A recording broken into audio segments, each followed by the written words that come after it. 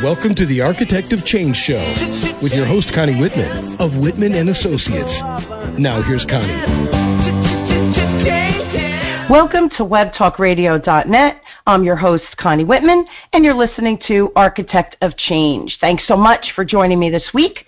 So my motivational quote for today is by J. Sakia Sandifer, and it says, "True leaders don't create followers, they create more leaders." When you hear the word change in your workplace, what's the first thought? Is it, I'm excited to see what those new changes are and the new opportunity that it's going to provide for me and my team? Or do you think to yourself, here we go again, another change from the higher ups. It's the new flavor of the month. It won't stick, and it's probably stupid, and it's going to hurt us. I just know it.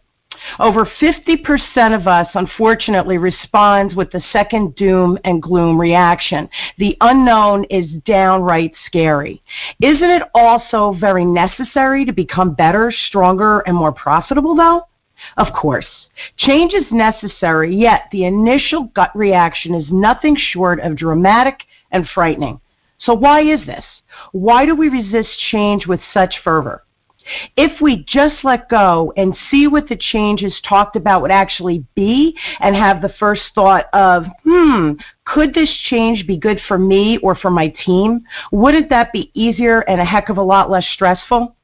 My guest today is Doug Krug, and he's going to help us see the light and provide an alternative and a process that may take the angst out of our reaction to change. For 15 years, Doug has taught at Johns Hopkins University's MBA program. Doug has also served in executive development programs at the CDC, FBI, DEA, and NASA, VA, IRS, and the Labor and Secret Service Academy. Doug is a thought leader in creating and sustaining high-performance organization, and he's written 3 books on the power of transformation and thinking. His latest book is The Missing Piece in Leadership, How to Create the Future You Want. Please help me welcome Doug to the show. So, Doug, thank you so much for being on the show. Really appreciate this. Oh, my pleasure, Connie. Thanks for the opportunity. Again, my pleasure. Now, I think when I read your credentials, and of course, I saw NSA, the NSA, the DEA, the FBI, I immediately thought, well, my first question, of course, has to revolve or start with the framework of the governmental kind of organizations. The Blacklist, I don't know if you watch that, or Homeland, that's on TV. They're both super popular shows, I think because we're intrigued by government, right? So my first question actually is, what is the difference, or do you see a difference between the culture that exists or that you helped develop at the FBI, and is there a big difference from that which you do at the Fortune 500 companies? Well, first, what might be a little shocking to people listening is there are some things in the culture of some of these agencies that corporate America would pay big bucks to get. In fact, corporate America pays big bucks to get some things that are natural in many of these government agencies that I've worked with. And that is the people are committed to doing what they're doing. It's not so much a job as a mission. And take NASA, for example. They are on a mission with what they do. There's some misunderstandings with some federal agencies. I'll give you one real quick, and I'm going to do this short term, but let's take Medicare. I spent 1 year with the 41 top execs at Medicare preparing them mentally for the changes that were coming with the Affordable Care Act. Now, whether or not you like it, the piece that the public seems to forget is the employees, the people who walk in the door there every day, are totally committed to their mission. They can only execute policy that's voted to them. So where we might be upset sometimes, and that's a big misunderstanding about some government agencies. We might be upset. The people who do the work can only execute the policy that's handed to them by the elected people. So now in corporate America, I experience far more people who have just a job, not so much a mission. So that's a part of the culture that's different that you might not be public awareness. Now it's interesting. Go ahead. Finish your thought, and then I have a question. Yeah, well, the deeper part of your question about it is that whether it's a corporate arena or whether it's government, there is a culture, and what gets produced, how the people do the work they do, is a function of the culture. And it's not a good bad, like bad in the government, good in corporate America. I have worked with some pretty depressing corporate teams, and at some pretty high levels, and because of the culture. So that's the bottom line answer to your question is I don't see any real difference. It's humans. It's dealing with humans in the dynamic of dealing with people to produce a result. Yeah, I totally get that. We forget that we're humans, working and existing amongst, imagine that, other humans, right, that we're functioning in. Now, the perception of government employees, do you think or have you seen that the lower level government employees, do they push back to the leadership, right, of whatever their division or department is, just as we see in the corporate environment? Or is there a difference with that? Well, I don't know that you could delineate it government versus corporate. Again, it's a function of the culture, and the culture is a function of the leaders, the people who the people report to. And I was asked at a dinner a few years ago, name the top 5 leaders you have ever worked with, the ones who impressed you most as leaders. And I named them. And then the person said, who was a VP of a corporation, said, and what organizations are they with? And I mentioned it to her. And she says, wait a minute, 3 of those are government.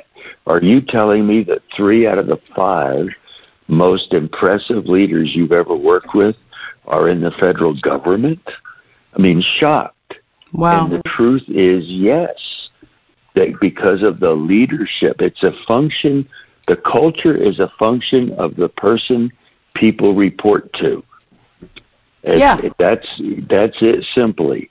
Yeah. And you can have, and I won't mention the organization, but they from the top came down that we will only travel for specific things. We're going to cut our budget right now.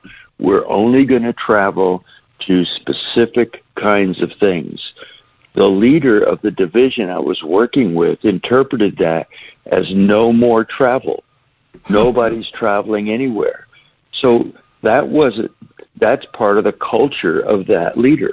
You can bet that the people who report to that leader are going to show up differently and apply themselves differently to the tasks they're doing than a leader who is more transparent, honest, authentic, and who supports their people, develops people, not establishes and imposes rules, because they all knew what had been everybody in that division knew what came down from the very top of that organization.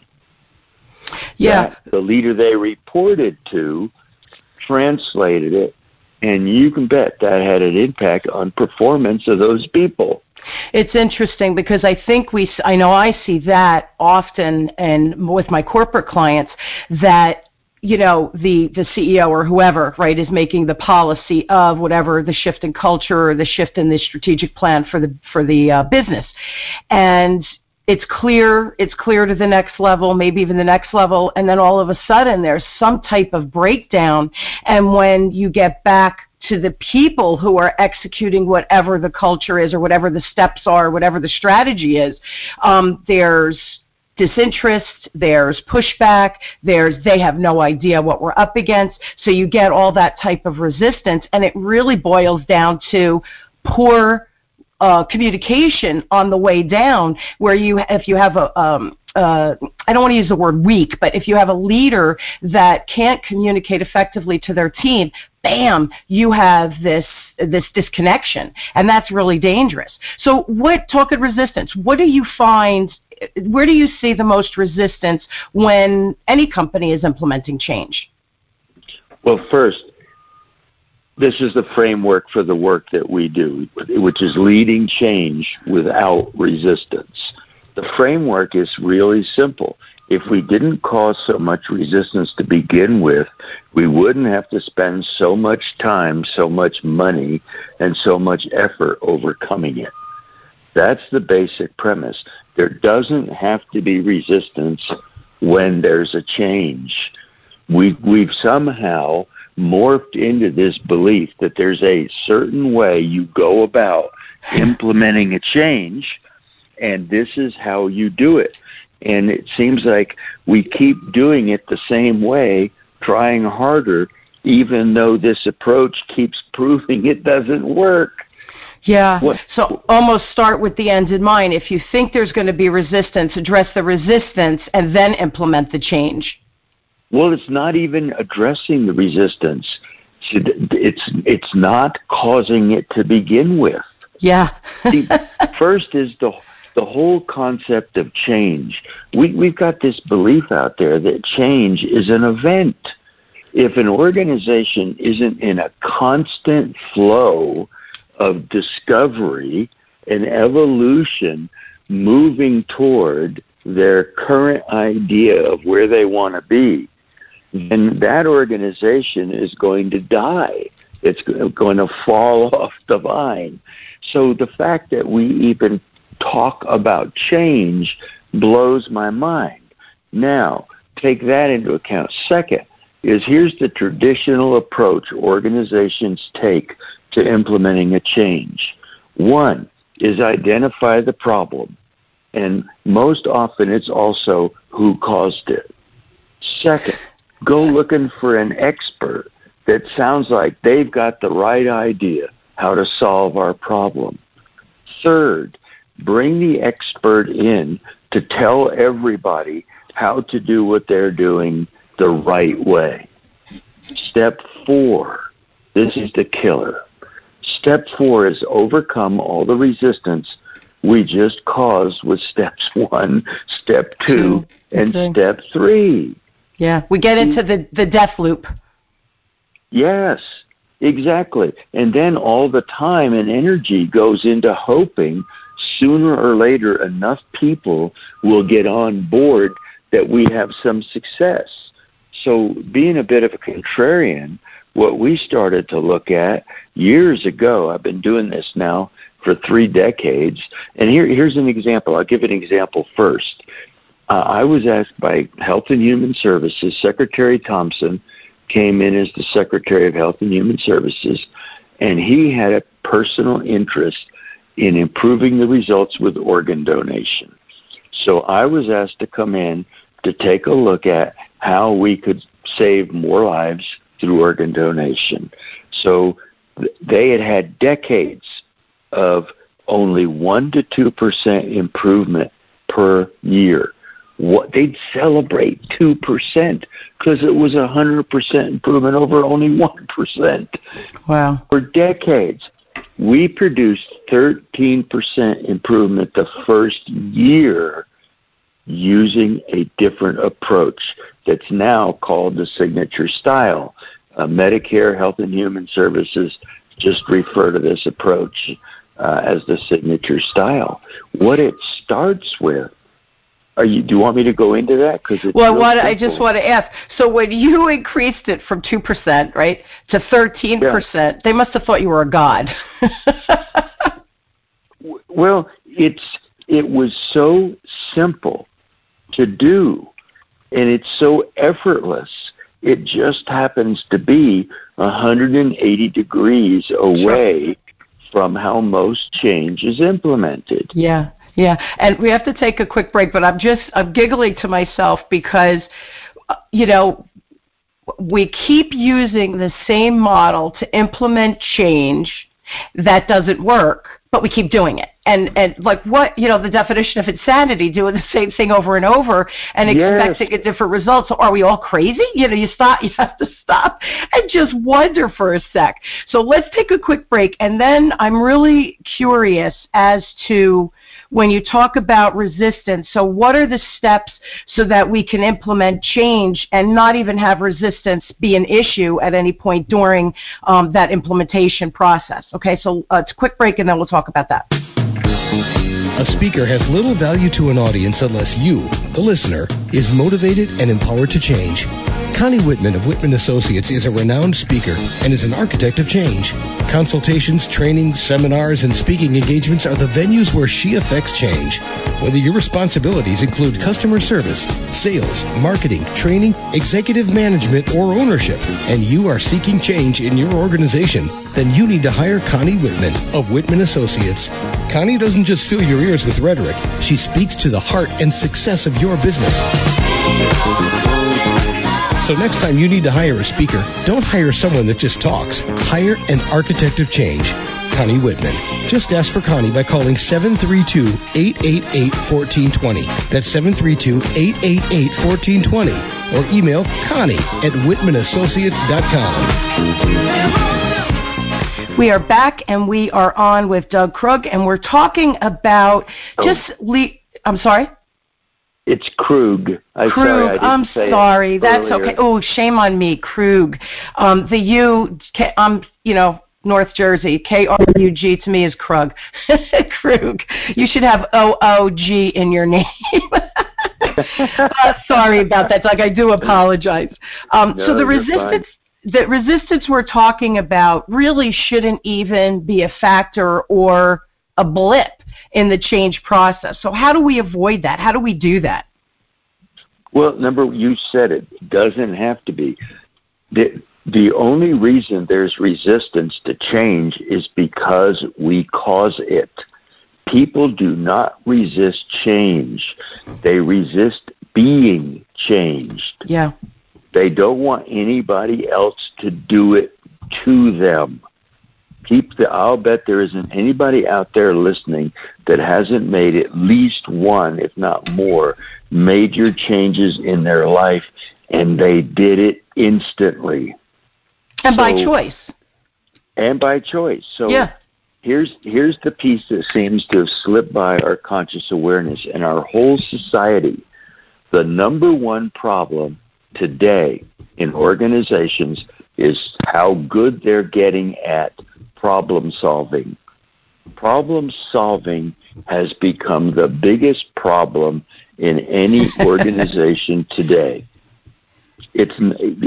We got this belief that what we have to do is solve problems. Now, here's the piece that seems to have slipped past their conscious awareness. There are times when things don't work. There are also times when things are working exactly the way we want them. The part that slipped by our conscious awareness is that both of those are caused. When it's not working, it's caused. It's also caused when it is working. And our entire society has become fascinated with understanding everything they can about why it's not working and who caused it. Yeah, the pointing of the finger. Yes. If we had more things working, we would have less problems to solve.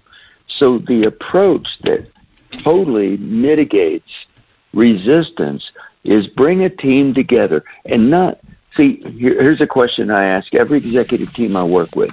Raise your hand if you've ever been part of anything in your entire career, if you've ever been part of anything that was going really well and the leader brought the team together and said, what are we doing to cause that to work so well?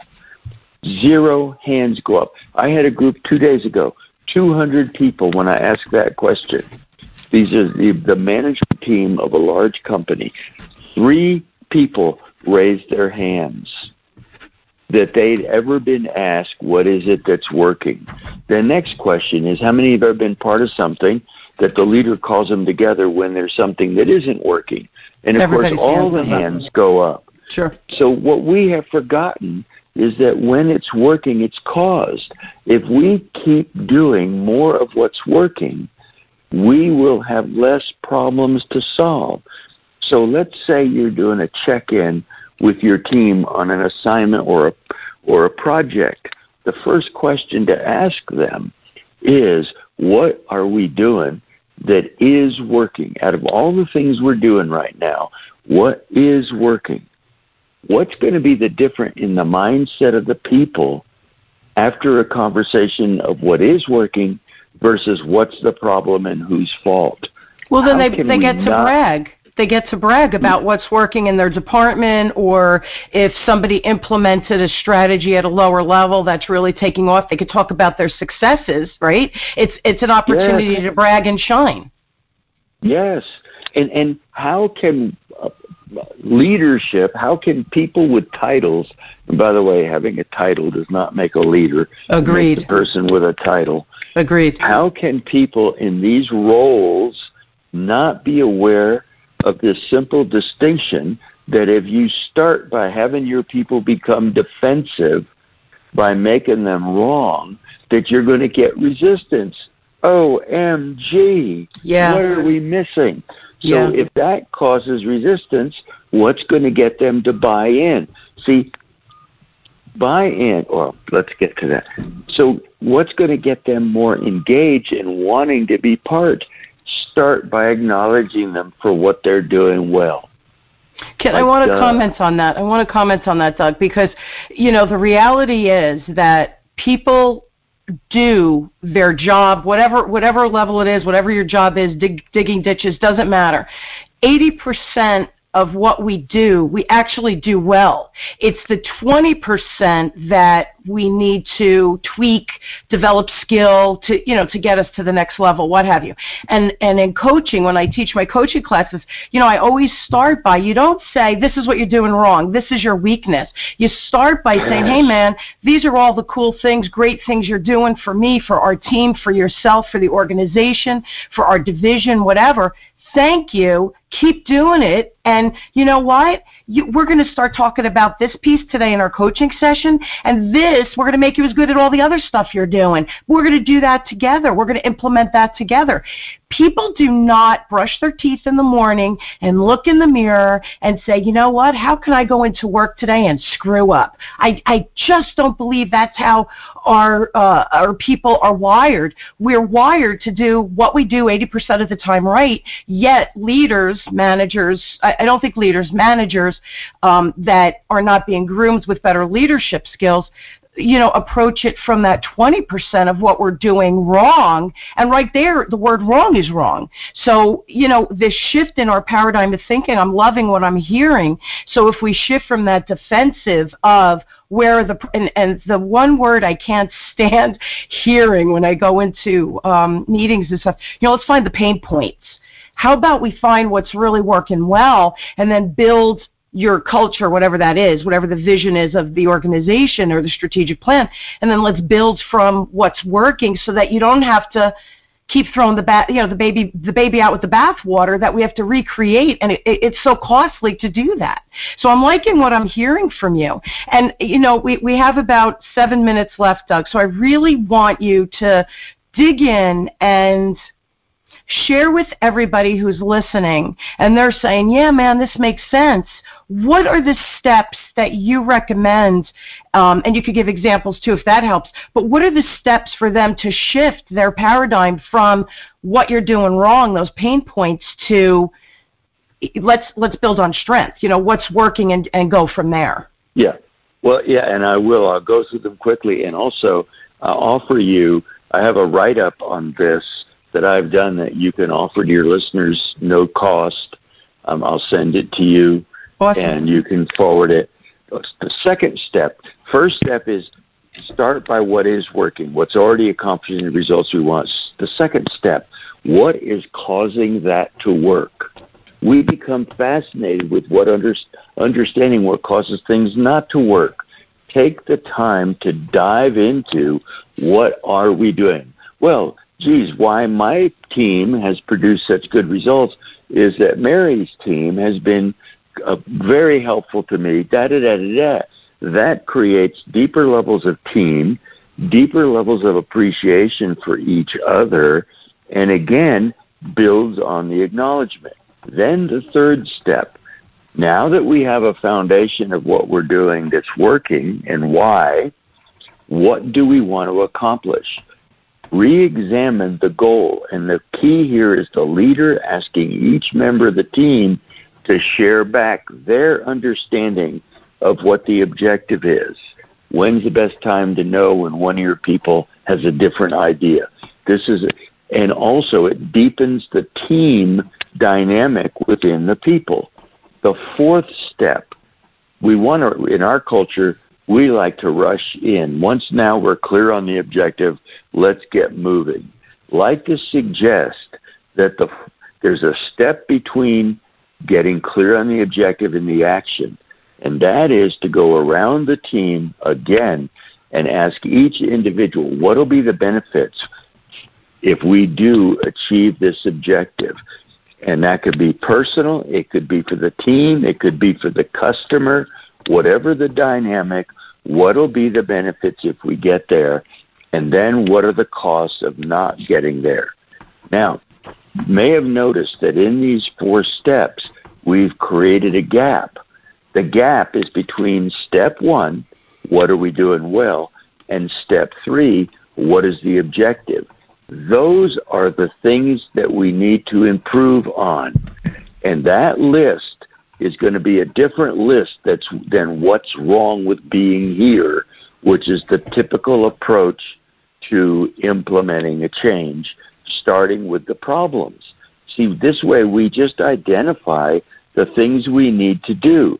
Now that we've seeded the what's in it for me, that's what step 4 is to have each person on the team own up to what the benefit is for them of getting there.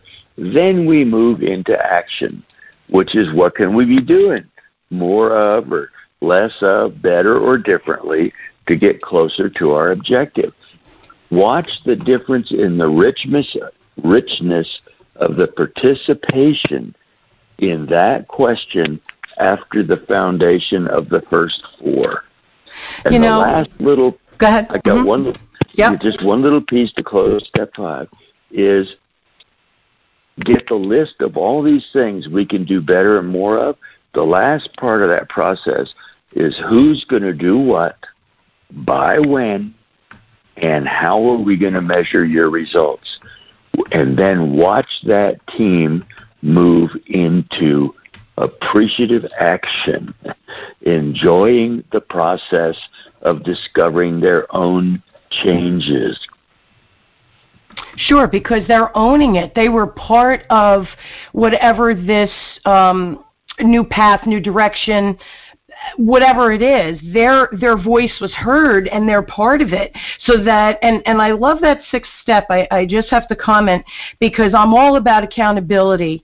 We're so quick when we're forced with change. Oh, it's not going to work. And then we undermine so it doesn't work because we were forced to do the change. Whereas this whole process of figure out what's working, build from there, then you get the feedback from, and you give the kudos to people for everything they've been doing well to that point, right? That's your foundation.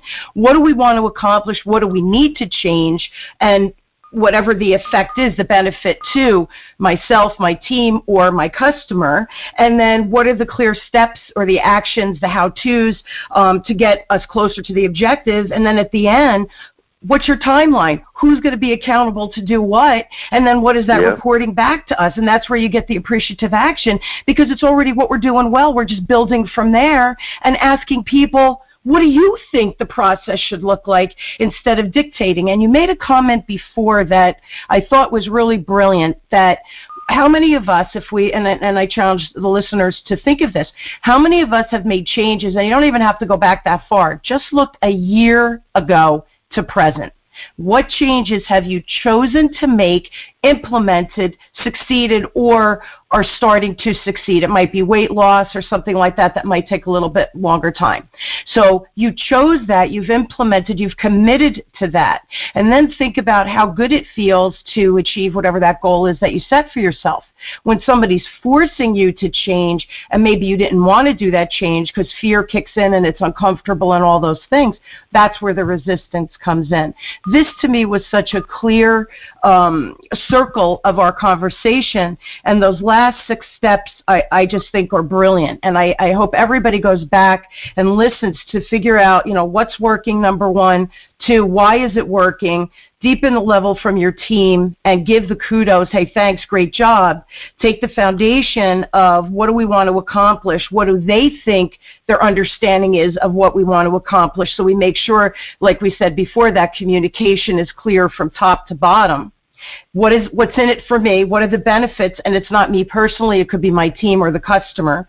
And then what are the clear action steps to achieve it? Who's going to do it? By when? There's your accountability. And then you get appreciative action. I just love that whole 6-step process. Just fabulous. And here's a piece. Notice how important is buy-in in this whole thing about change and resistance. Sure. It's all about buy-in. Notice that we get the buy-in in step 1, because what are people most likely willing to buy into, and that is, without resisting, is being acknowledged. Sure. In the old approach, we create all of these walls, defensiveness from the start, and then hope buy-in occurs somewhere down the line. Why not start with the buy-in? And that's what this. Now, there is one more step, and that is to come back, whatever your time frame, a week later, 2 weeks, to put this in place as an ongoing discovery process. Then change isn't an event. The team is discovering evolutionary, all the things they need to do different as they keep moving toward their best understanding of the objective. So then it's not an event. It's not a traumatic announcement that comes down from on high. It's a natural flow of continuous improvement. Yeah, fluid. It's got to be fluid so that it becomes, and that's the key piece, isn't it, Doug? That it's got to become, it's got to be part of the culture, that fluidity, to just make it part of how they function instead of what's our next project. You're always in project mode, so to speak. Yeah, and notice too that what will start happening is people will start running on these questions in their own heads. Sure. In between the meetings. Sure. Because we got a meeting in 2 days. They're going to want to know, what am I doing? So it keeps people in that mental state that are more likely to produce more and better results consistently. Yeah, so simple, so simple. Again, the definition of insanity. We clearly need to stop doing that whole old paradigm of thinking and shift to this really a basic 7-step approach. I love it. I think that's awesome. We're out of time. I want to just let everybody know, and they know I do this every week, but I will put Doug's email address, which is dkrug@elsolutions.com, and D Krug is KRD and then KRUG. And also you can visit Doug's website at www.elsolutions.com, and that's plural, an S on the end of solutions.com. But I'll post it on the Web Talk Radio website so that you guys can click and go and make it easy peasy for you, okay? Doug, thank you so much again for being on the show. It's been a real pleasure. And whatever the write-up that you did, can I take that and put a link on the Web Talk Radio? Sure. Or is it easier to put a link through your website? What do you think?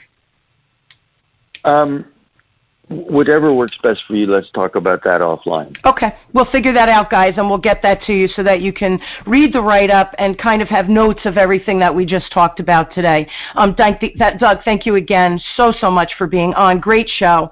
I hope you guys will join me weekly as we question, build, and discover together how to grow and challenge ourselves so we embrace change and realize that it really is easy to shift the way we think. Doug gave us 7 key steps today from a leadership perspective. You guys have been listening to Architect of Change with me, your host, Connie Whitman, on webtalkradio.net. Thanks so much. Have an awesome week, and go out and change your perspective this week. Be well.